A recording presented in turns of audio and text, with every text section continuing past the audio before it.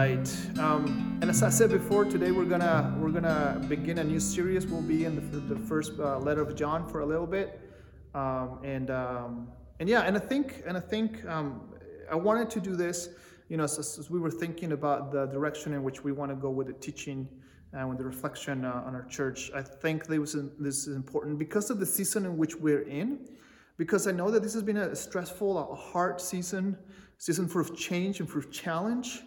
And I think that's going to continue to be the case. I think if anything, we're going to have to start getting used to this sensation of not knowing. And I know that's hard to hear, and I know that's hard to understand, but I think that's kind of what's going to be the constant for the next little while. But also because there is some changes that there are even happening in our midst, in our community. There are changes that are going to continue to happen as we change and as we grow and as we evolve as a church. And in the midst of all that, really the point of all this is that we are rooted in some things. In the midst of all this change, I think it's important to root ourselves in the things that we know that don't change, and the things that we know that remain.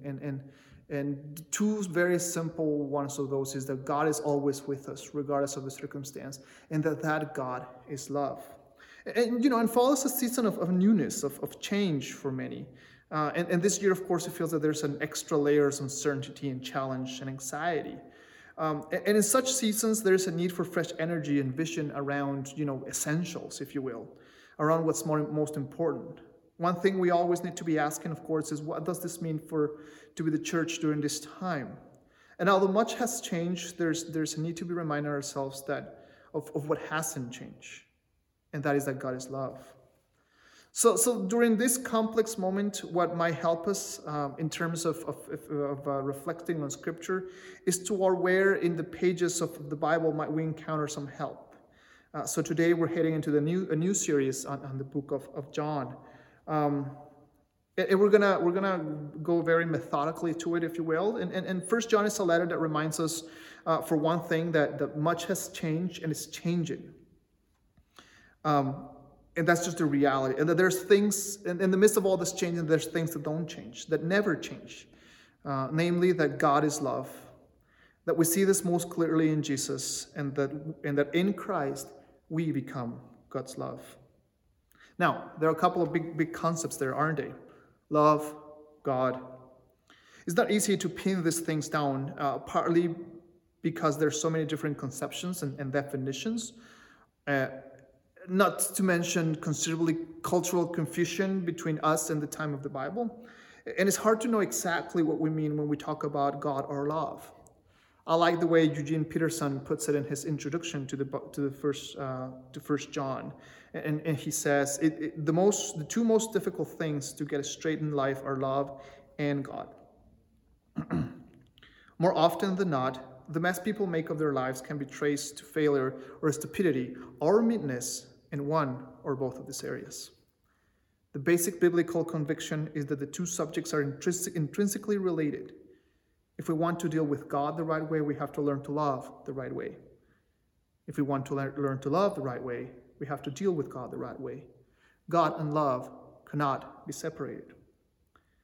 Peterson goes on to say that always seems to be a measure of resistance in this idea that God is love, at least the way Jesus reveals it. Interestingly enough, though, this is exactly what was happening then to the first recipients of the letter of John. And I wonder if that resistance may still be part of us, may still encounter place in our habits, in our practices, maybe in our denomination, maybe in our church, or in the history of Christianity as a whole. When we consider all the atrocities and colonialism and imperialism and racial injustice. So the short answer to why we are going to be dwelling in First John for a while, I will say that we are in this moment of awakening, of wrestling and reckoning with some really big issues around us in the world, but as well here in our community, in our church. So as we engage these reckonings, we need to keep matters of first important, matters that are most important faced to us. some things that hasn't changed, they haven't changed, and they won't change. That is to say that God is love, that we see this more clearly in Jesus, and that in Christ we become God's love. I think we're always in need to realignment with Scripture's wisdom on these things, but especially now. And not only do we need to remind ourselves of what hasn't changed, but we also need to be reminded of what needs to change within us so that it will enable us to more fully and faithfully live into our world. So today we're going to be anchoring ourselves in 1 John chapter 1, verses 1 down to 4. And it says, "That which from the beginning, which we have heard, which we have seen with our eyes, which we have looked at, and our hands have touched, this we proclaim concerning the word of life. The life appeared, we have seen it and testified to it. And we proclaim to you the eternal life, which was with the Father and has appeared to us. We proclaim to you what we have seen and heard, so that you may also have fellowship with us. And our fellowship is with the Father and with his Son, Jesus Christ. We write this to make our joy complete." I'm fascinated by the way the book opens. It is not like other letters in scriptures. When you compare it for Paul's letter, for example, they usually contain specific things like who is writing the letter, or who is being written to, or what some form of greeting, like grace and peace to you from God our Father and our Lord Jesus Christ. But none of that is here in this letter. 1 John launches straight into chapter 1, verse 1. In comparison, this part almost reads like a movie trailer or a preview. And of course, a preview, a movie trailer, an ad, some of these things are designed to make us want to see more of the thing. They're designed to tease us a little bit and to tickle our interest into what's to come. And the opening of the first John is as immersive as tactile. Whenever the writer has borne witness to, has been encountered not just in people's heads, but in humans' bodies, with all physical senses. Whatever is being announced here, it has been held, and those who held it can't wait to tell us more. See, John begins with this whole physicality around it, that we've seen it, and we've touched it, and we've tasted it, and we've smelled it. And those things that they're telling us, that's what they want to share. And if not know you, but I know you, but I cannot wait to hear more. First, however, let us speak a little bit of context so we can understand of what's going on here. It's impossible to know for sure who wrote this letter. The letter doesn't have an author that is described there. Church tradition attributes the writing of 1 John and the 2nd and the 3rd to John the Apostle, the disciple of Jesus, the son of Zebedee. There are similarities and differences between 1st, 2nd, and 3rd and the Gospel of John. And the similarity and the difference are broad enough that we can't for certain say who wrote it. All that we know is that it's probably written around the end of the 1st century, somewhere in Asia Minor, which is what we will call, today will be Turkey. So somewhere in Turkey, and most likely, at the very least, there was a church, a community of Christians that was formed and influenced by John, the apostle John.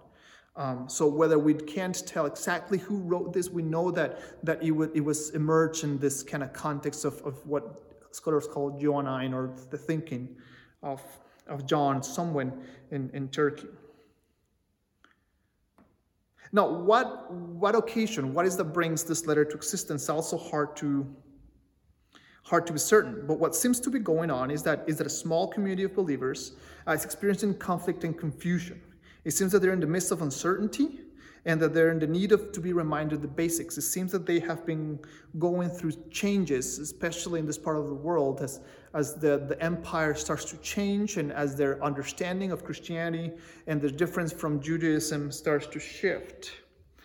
So they need to be reminded the basics, to be reminded what's most important. And John, or whoever is the author of this letter, is ready to help them sort it out by taking them back to solid foundations of the faith. And so the reasons of the opening word becomes clear. He's drawing attention to that which was from the beginning. There is a sense of urgency here that reverberates in a beautiful poem wrote by a poet named Della Hick Wilson, and says, "Honey, beware. There may be storm comings that will shake your branches until you don't have a leaf left. But never, and I mean never, let them pull you from your roots." John opens by telling his readers that this is a time to remain deeply rooted in what and whom the world came to be. The life that appeared, the eternal life which was with the Father and has appeared to us, the first one, the incarnate one, light infinite and always, Jesus, the Christ. God in a human body who is being experienced in our bodies, our eyes, our ears, our hands, our multi-sensory encounter which bubbles forth into proclamation. But why is this physicality important to John? Why is John so interested in reminding us and his readers of this embodied experience? And I know what you're probably thinking. You're probably thinking that just about now seems like a perfect place to include a quote from Dostoevsky. So here it is, from Brothers Karamazov. He says here this: love all God's creation, both the whole and every grain of sand. Love every leaf, every ray of light. Love the animals, love the plants, love each separate thing. If you love each thing, you will perceive the mystery of God in all. And once you perceive this, you will thenceforward grow every day to a fuller understanding of it, until you come at last to love the whole world with a love that will then be all-embracing and universal. I think what Dostoevsky is saying is that as we learn to love we learn to love the universal in loving the particular, that we grow in affection for the immaterial by loving that which is material and tactile, which interestingly enough is something that Jesus would have said. For anyone who does not love his brother, who he has seen, cannot love God, who he has not seen. And this, of course, is the drumbeat that we hear often in John's first letter. Why? Because there were some among the people that John is writing to who wanted to deny the physical realm altogether. And along with the physical realm, they wanted to deny the notion of an incarnate God. See, the thing is, this embodied Christianity is not Christianity at all. This is something the whole Scripture declares unequivocally. You know what? There's no way around it. But even though it's so plain, it's something that we need to be continually reminded of. Particularly in a time where it's difficult to remain embodied. Disembodied theology leads to disembodied thinking, which leads to disembodied practice. So faith centered on the word of life can't just sit in our heads, in our Bible studies, in our services, in our masses, in our discussion groups. It has to become tangible. One of my favorite quotes that I've read recently is from an American guy called Cornel West, and who said, "Justice is what love looks like in public." And I just love that. And I also love what Rich Villodas said in a tweet not long ago that I came across. And he said, "For far too many, justice is seen as an optional supplement to evangelism and mission. But we need to seriously consider justice as one of the means of evangelism. Many of this generation could care less about our good news if it's not good news leading to a more just world." Why is this important? Because our faith is not primarily a belief system, but a practice. It is a way of being centered on Jesus. And Jesus didn't call his three disciples and tell them, "Think about me," or "discuss about me," or even "write about me," or "reflect on me," or try to figure out exactly what the original language is trying to imply in this particular passage. No, what Jesus said was, "Follow me." Christian faith is something you do with your whole self. The light that appeared is meant to be flashed in and through us so that physically, the life of the senses, embodied, it becomes real in the world around us. And that's what is so important to John. But what he's really on about, as he says this, and what he's more compelled to proclaim or announce, is the person of Jesus. Why? Because some of his readers are thinking it's possible to have life and fellowship with God without the embodied practice of following Jesus. See, they're thinking if you just read their Bibles enough and then they go to enough prayer gatherings, and why not? That's good enough. And John says now that he'll have, and now John will have much more to say about this as we go, but we're going to leave it there for now. And as we close in the next few minutes, I just want to say a word briefly about 3 key words that arise from this text, and are going to help us as we move forward. And the first one is eternal. What I want to do here is hopefully to clear the air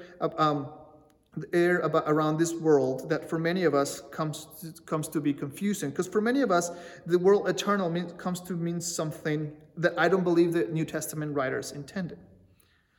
See, there was a belief in the ancient Jewish tradition at this time, the belief that the world history was divided into 2 periods of ages. There was the present age, and this is something that Paul refers to time and time again. There was the present age, which was full of suffering and injustice and oppression. And there was the age to come, a time where God will sort all it out and will set everything right, and will rescue his people from the evil that they have suffered. Sadly, this word for age has often been translated as eternal or eternity, which gives us, modern readers, the idea that John and other New Testament writers who referred to God's coming age were thinking of something eternal in the sense of something purely spiritual, something that didn't have anything to do with the world of space and time and physical matter, the here and the now. That's what people often hear when they read the phrase eternal life, from instance. And this is probably the way that which is most commonly understand, although mistakenly. What John has in mind here, along with Paul and Jesus himself, is the age to come, which God not only promised, but has already arrived. N.T. Wright puts it this way: the future had burst into the present, even though the present time wasn't ready for it. The word for that future was life. Life as it was meant to be. Life in its full, vibrant meaning. A life which death tried to corrupt, thwart, and killed, but a life which had overcome death itself and was now on offer to anyone who wanted to come and take it. Life itself had come to life, had taken the form of a human being, coming into the present from God's future, coming to display God's coming age. And the name of that life in person is, of course, Jesus. See, this is what we say here in our church time and time again as we talk about the kingdom. When we talk about the kingdom, this is the reality that we're talking about, not some far-fetched future spiritual place that's somehow going to happen, but a reality in which we can step into now. And this is at the very heart of what John wants to say. So eternal life, according to the New Testament, is not about going to heaven when you die. Eternal life, understood biblically, is this: God's future that is burst into the present in the form of a person, God's own Son, Jesus Christ. The way in which he lived, the way in which he calls us to live. Now, the second word that we'd like to talk about is fellowship. First John reads it this way: life appeared so that we proclaim what we have seen and heard, so you may also have fellowship with us, and in our fellowship with the Father and his Son, Jesus Christ. So fellowship is the goal, right? These things, so the fellowship is what needs to happen. Now, fellowship is an interesting word as well, because we have a certain idea of what fellowship might mean. What I can tell you, though, is what fellowship isn't. Fellowship cannot be reduced to getting together down in the basement and eating. having church juice and cookies, or potlucks. And I don't know if you're familiar with this, but with this idea, but we reduce fellowship to that. We reduce fellowship to getting together and to eating together and to having potlucks and to having events and to having parties, and we call that fellowship. We call that community.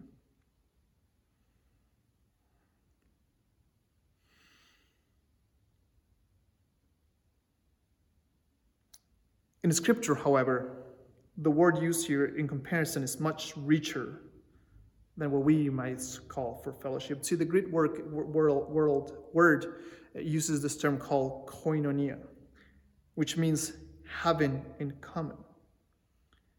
See, this is what we mean every time that we do the generosity liturgy, that we say that we want to be generous until it can be said that there's no needy person among us. See, this is what the book of Acts tells us that the life of the early church was. The books of Acts tells us in several places that they all had all things in common, and that as they got together, they grew in number as they shared everything that they have.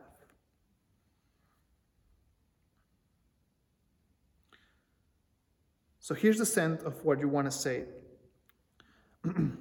So here's the sense of what John is telling us. That coming to know Christ, together to know Christ will result in koinonia, in fellowship. And that we want you all to have it as well. Communion with the Father and the Son.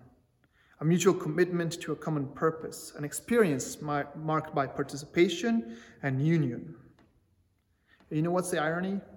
Sometimes those things happen over church juice and crackers, over potlucks and parties. But we cannot just assume that because we have those things, that is all that we need to do. We need to be intentional to use those spaces for fellowship, for communion, for community to arise.